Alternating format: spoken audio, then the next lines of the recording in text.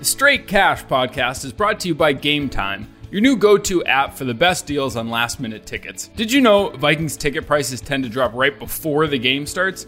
Game Time tracks prices in real time from thousands of trusted sellers, then shows you all the best last-minute deals with prices up to 60% off. More than 12 million fans have downloaded the Game Time app and discovered the fastest, easiest way to get into the game.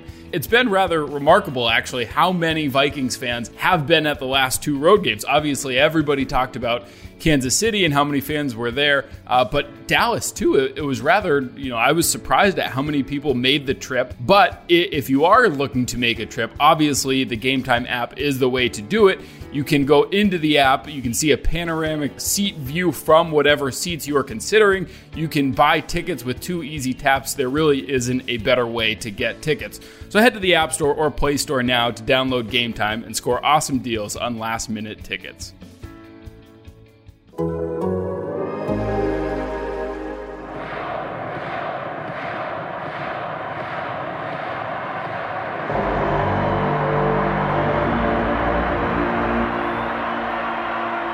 you don't write checks, how do you pay these guys? Straight cash, homie. Hello and welcome to the Straight Cash Podcast. I'm your host, Chad Graff, as always, joined today by not only our editor extraordinaire at The Athletic Minnesota, but our newly dubbed, I suppose, Gophers football writer, Zach Pierce. Zach, what is life like on the Gophers beat? That's right. I'm a double threat, Chad. Look out. So you're a dual threat. I like it. Yeah. It's fun times right now. I'll tell you that. That game on Saturday was something else.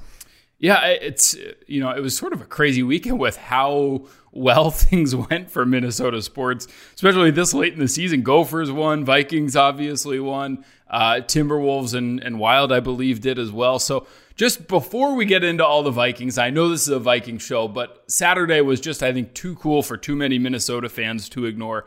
You were at the game. What was it like? What was the tailgating like, the environment, the scene?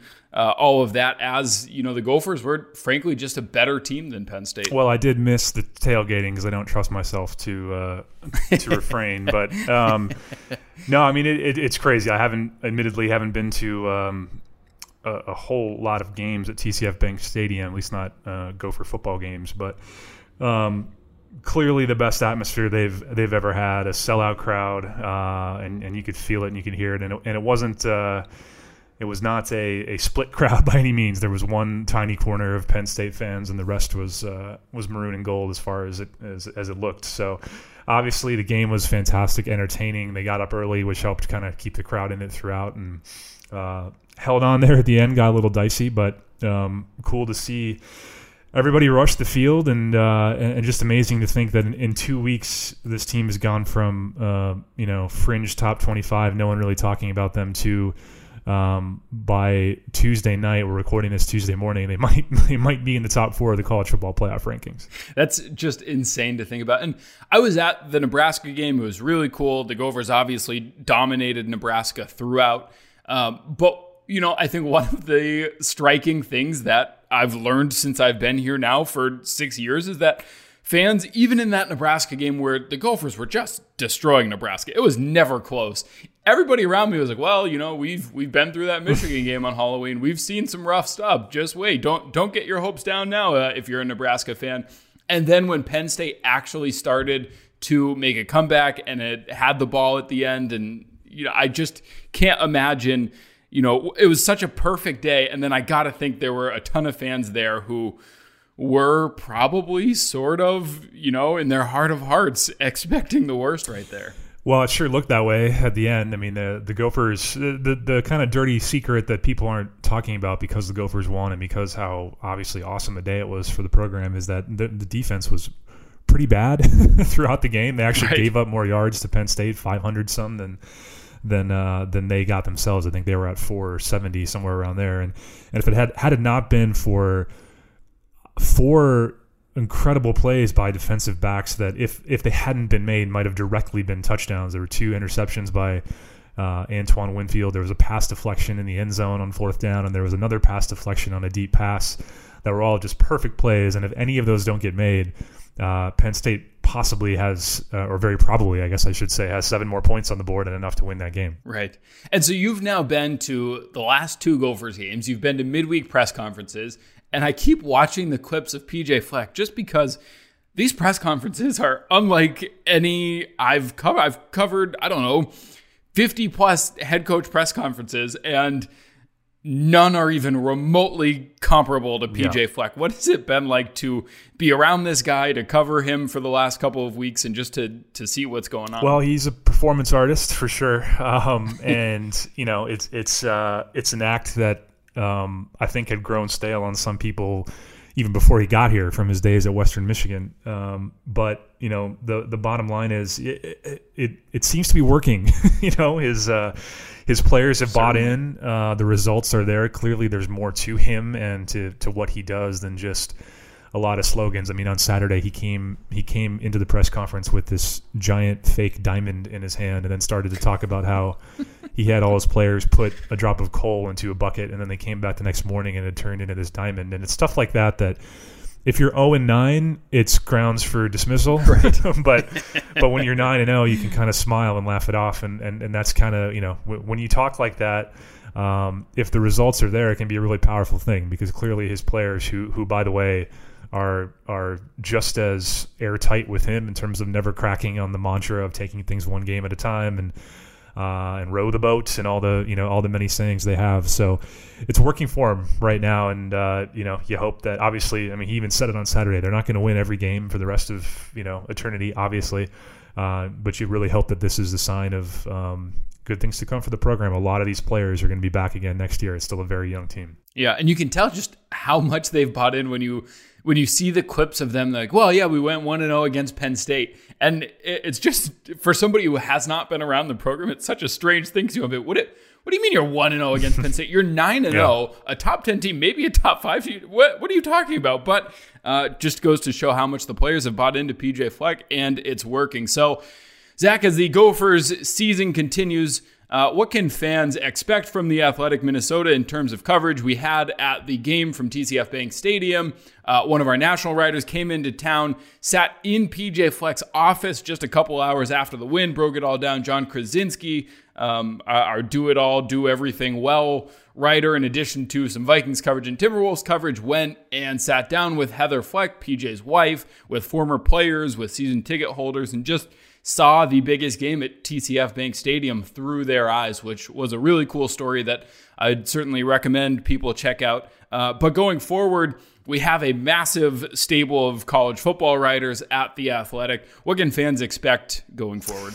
Oh, well, I don't want to give away all of our secrets, and part of that's because I don't know them all yet myself. But we'll be there every game the rest of the way for sure. We already have that kind of all figured out, and obviously the next 3 weeks we know where those games will be, but the results there will dictate quite a bit about where we go after that. Obviously, they have the inside track to making it to Indianapolis for the Big Ten title game, which in and of itself would be incredible, and that getting to that point probably also would guarantee them a Rose Bowl bid. Just kind of depends on what happens with Penn State and Ohio State on the other side of things, but to think that the Gophers are basically 2 wins away from locking up a trip to Pasadena for the first time since 22 years before I was born is kind of a crazy thing to think about. There's still a lot of work to do. Obviously, Iowa, tough team, always a tough place to play down there at Kinnick. Wisconsin waiting for them at the end of the season, but they've got that Northwestern game in the middle, which should be one of those 2 wins, and we're definitely not going to miss it the rest of the way. So it did take us a little while to get coverage started on the Gophers, which we acknowledge and admit. Just we're not as staffed up to handle it as we'd like to be, but we're getting there now. So I'll be down in Iowa. We're going to have national writers back for the Northwestern game and very likely the Wisconsin game too, depending on what all is at stake there. It's possible that they could have the division clinched before they even set foot on the field against Wisconsin, which would be something else. Not that would make that game any less significant, really, for the players. But yeah, I'd say pretty good chance, surprisingly good chance that this team goes to the Big Ten title game with at most one loss. And then if they do that, assuming the Rose Bowl and Southern California doesn't sound too bad on New Year's Eve. No, I think I'm going to cash in a favor or two and try to get myself sent out there. But I imagine that game. It's a good thing you know the editor. Yeah, I imagine that game will attract some national interest as well. So I might not make the cut, but it's an exciting thing. And obviously they signed Fleck to the extension last week, which he then turned around immediately and validated this week with the win over Penn State. But extensions only means so much really in this game. Obviously, any team could still come in and swoop him if they wanted to pay the $10 million price tag for the buyout to get him out of his contract next year. But for now, he has said all the right things. He wants to be here. Wants to build this program up. And I think one thing he said last week that really resonated, amid all of the sort of cliche slogan coach speak stuff was he looked at what Iowa has done with Hayden Fry and Kirk Ferentz now, and what Wisconsin did with Barry Alvarez, and how programs up in these outposts of the college football world can be good and can be sustainable over a long period of time. But he really preached how they need the consistency of leadership. There's been however many head coaches here in the last decade or so. And it's just hard to get any traction and hard to build any sort of momentum for the program. So, save that recording for, the day he leaves in 2 years, or the day he's still here in 10 or 15 years when the team is, perennially competitive. But it was cool to hear that. And it's been awesome to watch, and you just hope it keeps going. So lots more to come on The Athletic about the Gophers. If you want to read the massive stable of national writers, including Stuart Mandel, who ranked the Gophers number 4 in his rankings on The Athletic, you can do so for 40% off at theathletic.com/straightcash. After all, this is the Straight Cash podcast, a Vikings podcast. So let's get to... I was going to say, you gave me 10 minutes of Gopher football talk. I'll take it. Yep. So... The big news that I suppose we buried behind all of that Gopher football talk is that Kirk Cousins won a primetime game, I suppose technically outdoors. The roof was open at Jerry World in Dallas against a team over 500. I don't think that this was their prettiest win. It was certainly a very impressive one on the road against the Cowboys. I think that they actually have played better in some losses. Like that game in Lambeau, they were a disaster for the first quarter, but then they were a very, very good football team for the final 3 quarters, and it was just one bad play that cost them late. Of course, the Kirk Cousins interception in the end zone. However, this game, they had some issues. The Cowboys averaged more yards per attempt by a full yard than the Vikings did. Almost, I think, 75 more yards in total yards. The Cowboys went 9 of 15 on third down. But what you can say about these Vikings are that the offense, it is certainly improved from last season, and all signs are pointing to a very good offense. Dalvin Cook is legitimate. I mean, I don't know that needed validation in this game, but he went against a franchise that's had Emmitt Smith, went up against Ezekiel Elliott, who I think is widely viewed as the best running back in the NFL, and just flat out outplayed Ezekiel Elliott. Dalvin Cook in space was sensational, 26 carries, 97 rushing yards, and a touchdown. Actually, he was over 100 rushing yards in the game, and then while the Vikings were trying to chew up clock late and the Cowboys knew the Vikings were going to run, he lost a couple of yards. So not quite a 100-yard day for him on the ground, but he was also the Vikings' leading wide receiver in the game, a leading receiver with 7 catches for 86 yards, leads the NFL in yards from scrimmage, just putting together a monster season. And I think especially with Adam Thielen out, which he could potentially be for this home game against the Denver Broncos, I think that Dalvin Cook just is that much more important. Stephon Diggs, of course, is still a very good wide receiver, but he's getting a ton of double coverages, bracket coverages. Teams are paying a lot of attention to Stephon Diggs, that the Vikings are going to have to find other ways to beat teams, and I think that they've found one in Dalvin Cook so far. Zach, what were your main impressions or takeaways from the game? Well, Cook was just astonishing, and you wrote about it Sunday night, Chad. But the fact that when they needed a touchdown most after Dallas had taken a lead there late, they just were able to run it down their throats with Cook and obviously Madison too, was incredible to watch. And you just don't see that, obviously, a lot in this day and age. Usually late deficit means you go to the air. And after two of their only three losses on the season were situations where kind of, you know, those end game scenarios didn't go their way, it was time for them to get one. And they did. And it's funny how the narrative changes if the Cowboys kind of take their head out of their rear end at the end there and call plays that have been working for them all game, which, when you have a Princeton educated head coach, I guess you can't always figure that out. But look at you mixing that in. Well done. If that game, a nod to your alma mater. If the Cowboys find a way in the end zone there and it's a loss, now you're looking at another week of, why is everything Kirk Cousins throws behind the line of scrimmage? Why can't the defense get anything done? Which is still a question that you asked yesterday in your piece about the struggles that the cornerbacks had. But and if Dalvin Cook fumbles that pitch towards the end of the game that he juggled, that's another situation where you just realize how fragile some of these narratives are. But the Vikings are now, they're that Kirk Cousins interception and just a bad 5 minutes of football against the Chiefs away from being 9-1 right now.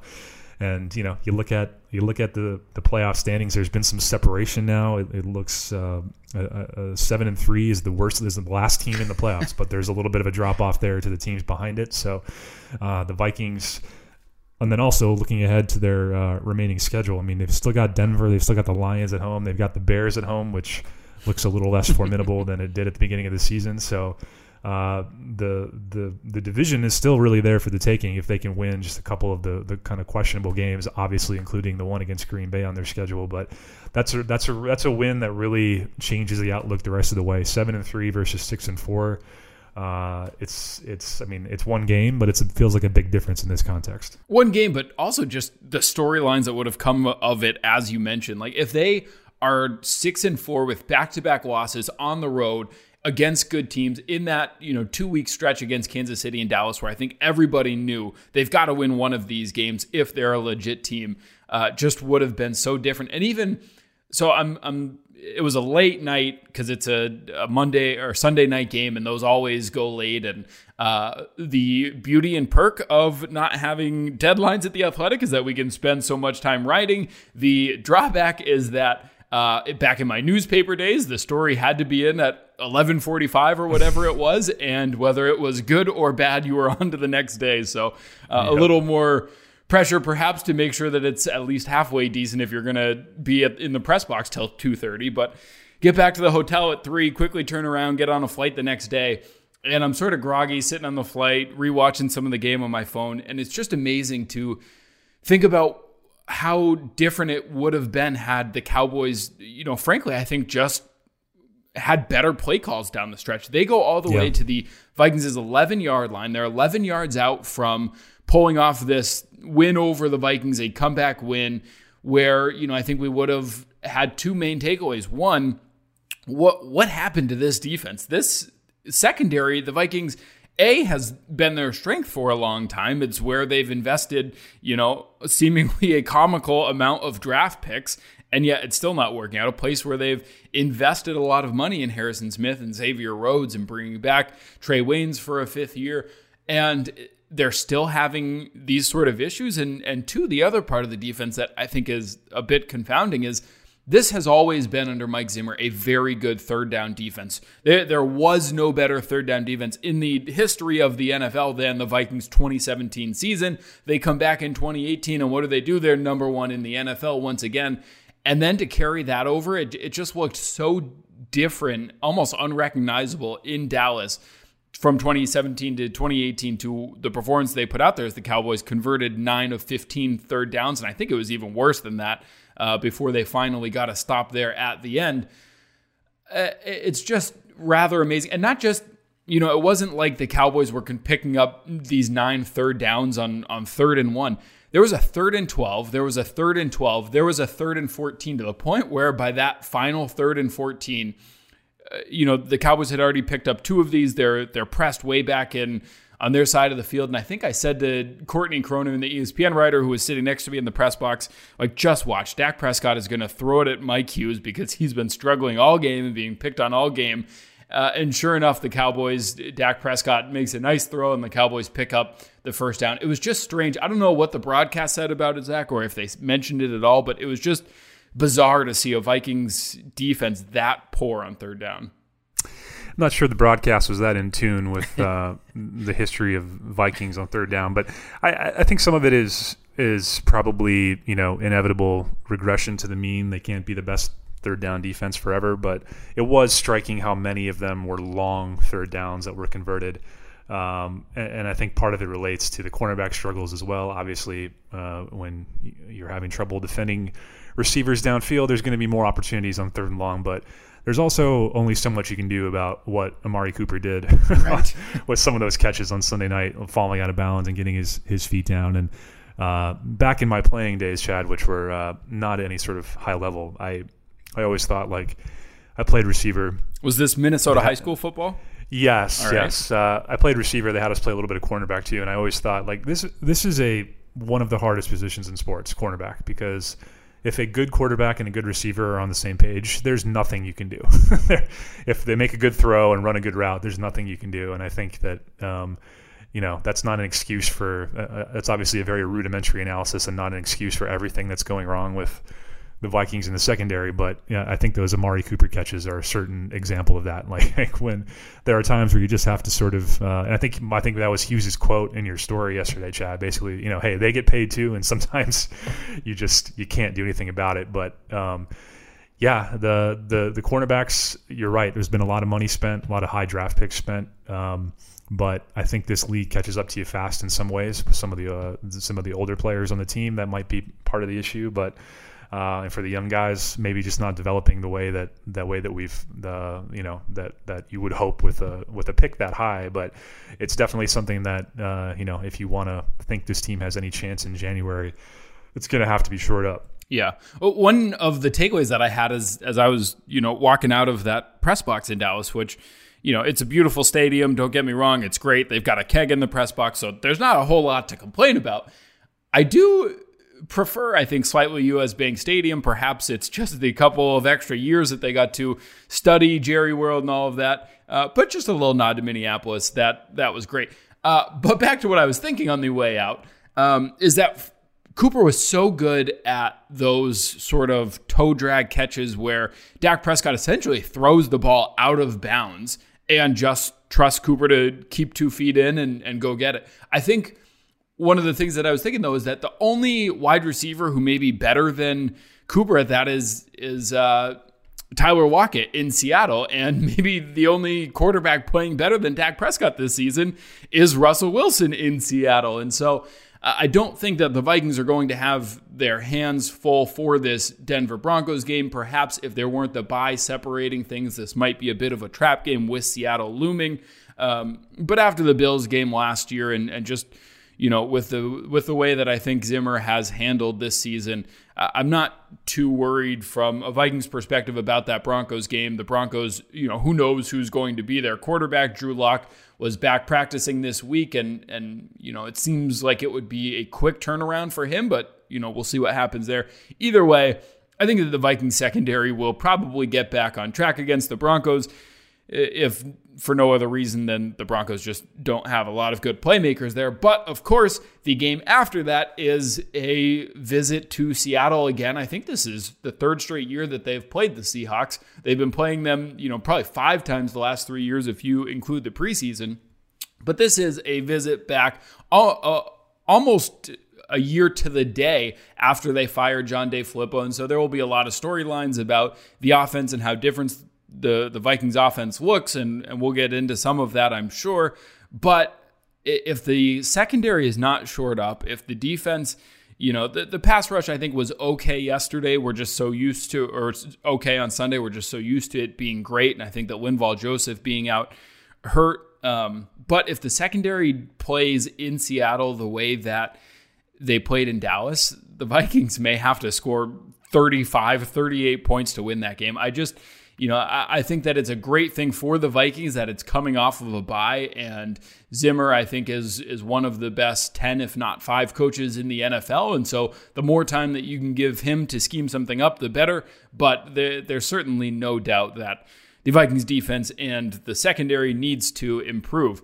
Now, having said all of that, I think part of what we should look at on the flip side is that the offense, even without Adam Thielen, picked up 27 first downs. There weren't sort of the massive explosive plays that perhaps we've gotten used to with this team, but Kirk Cousins, did everything that you'd ask of him. He wasn't sensational, but he made a few nice throws. He had a throw to the back of the end zone to Kyle Rudolph that Rudolph caught with one hand that, I think you could imagine coaches up in the press box yelling, no, what are you doing? And then Rudolph comes down with the catch. Like, yeah, good play. Almost like what you see in basketball when somebody takes an ill-advised three-pointer that goes in. But Kirk Cousins won a primetime game. I didn't know exactly how to approach him with the question after the game because he's always been sensitive to that topic. But I thought it was worth bringing up. I did ask him about it after the game, and he basically said,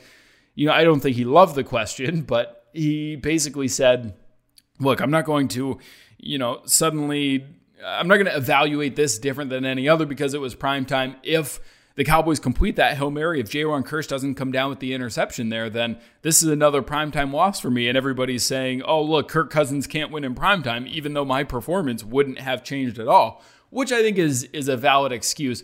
However, with 3 more primetime games on the schedule, I got to think, Zach, that this was a big one, just if nothing else for fans to at least be able to take a sigh of relief and say, all right, our quarterback, this team can win some of these big games in primetime. Yeah, and I think any way you spin it, that Seattle game is going to be a tough one. But what's interesting about it is, so the Packers are on bye this week, and then obviously the Vikings have the Broncos, and then they go on bye. In the week the Vikings are on bye, the Packers are in San Francisco to take on the Niners. So there's a very good chance that heading into that Seattle week, they are tied with the Packers for first in the NFC North. So there'll be a little extra significance for them on that game, not just because of the division race, but because obviously the Seahawks are a chief rival in the wild card race and may even end up overtaking San Francisco in the West. So that is the win over Dallas was nice. I think John said this in the preview on Saturday. Are we even sure Dallas is really good? Because they haven't beaten anybody yet. I'm never gonna sneeze at a win in Dallas, but I still feel like there's that element of waiting for the Vikings to really show up against a team that's going to be there in January. And maybe that's a fool's errand to wait for that to happen, but Seattle is going to be a very big test. And so I agree that Kirk Cousins getting that one under the belt, he can spin it in his head however he wants. It's a win in prime time against a really good Dallas team. Fine, convince yourself of that, because when Seattle comes around, that truly is a good team. And you're right. I think they're going to need, they've kind of been in that 20-point range lately here in these big road games. They're going to need 30, I think, in that one. Yeah, that'll certainly be fascinating. And that Monday night game is just, I think that there's no way to get around the importance of that game, because I think there's a chance that the Vikings could still win 11 games, which would be going, I think, 4-2 down the stretch. And so they're 11-5, and I still think there's a chance that they could actually get the second wild card spot with an 11-5 record, which is just astounding to think about. But it does underscore, I think, that importance of the Week 16 game against the Green Bay Packers, Monday night, potentially for the division, or at least for control going into Week 17 of the division, December 23rd, right before the holidays. That one should be a massive one. Before we let you go, Zach, any thoughts on the finish to the season, either for the Gophers or the Vikings? This has been a pretty positive podcast. It seems like we both think that the Gophers are probably headed to Pasadena unless they can pull off some sort of miracle upset against Ohio State. And it seems like we both think that the Vikings could go, I don't want to say easily, but there's a decent chance that the Vikings win 11 games this season. What are your thoughts as we wrap up? Well, I'm not going to count the Gopher Chickens until they beat either Iowa or you Wisconsin. You did grow up here, didn't you? Right. Yeah. But certainly have the inside track to the Rose Bowl right now. It's all in their hands. Just got to win 2 more games, and the more I read about Iowa, the more I'm less impressed about the team itself. I think that this is a favorable matchup for the Gophers, and it's just the fact that it's at a place where they don't like to play or haven't liked to play very much recently. That kind of makes it a little bit extra tricky. But I think I feel pretty good about where the Gophers are at. The Vikings, you say 11-5. I mean, I think this team can be 12-4. I think they definitely should be 11-5, but that Packer game is obviously going to be kind of a pivot point for whether it's 11-5 or 12-4. But really, the Seahawks road game at this point is the only one on the schedule left that I kind of just can't find a way to talk myself into a victory. I know you were watching the game last night too, but as I was watching that was really all I was thinking about was like, how are the Vikings, certainly how is any defense, because San Francisco has one of the best defenses. Right. How is any defense, how's this Vikings defense coming off that game in Dallas going to slow down Russell Wilson? I don't yet have an answer. Yeah, but Broncos at home, Lions at home. The Chargers game will essentially be a home game because they don't have any fans there in LA. And then, Packers and Bears at home. I mean, if they come into that Packer game at 10-4, they're going to still be in the mix, I think, in the NFC North, and there's going to be a lot of motivation. Obviously, it's not an easy game by any stretch, but they win that, and then I think 12-4 is there, and that, crazily enough, might still not be enough for to get out of the wild card spot, but it should happen. I think 11 wins should happen for sure, and that's that's a step in the right direction from where they were at last year, of course, but I think for where this team was at 2 years ago and for what the fan base here was expecting out of that team and the subsequent teams, it's still an 11-5 wild card is going to be tough to feel good about unless they can go on a run in the playoffs. Yeah, will certainly be interesting to follow. Before we wrap up, I do want to encourage you to check out Straight from the Source, a new podcast with Michael Russo. Zach has to edit all of Russo's very long stories. I spent many nights on the road with Russo, so the two of us know him very well. He has a new podcast where he sits down with various guests, and few people can get guests just sort of opening up and rolling and speaking honestly like Michael Russo can. So check out Straight from the Source. He sits down with these people. The latest episode is Joe O'Donnell, the longtime voice of the Iowa Wild, who, talks about, he made his NHL debut, which is, I think a really cool thing as he filled in for Bob Kurtz. He talks about fulfilling his dream of calling an NHL game, discusses life riding the minor league buses, and dissects most every prospect on the Iowa Wild. So who wouldn't want to hear that? So for more on the Wild, check out Straight from the Source with Michael Russo. And for Zach, thank you as always for listening to the Straight Cash Podcast.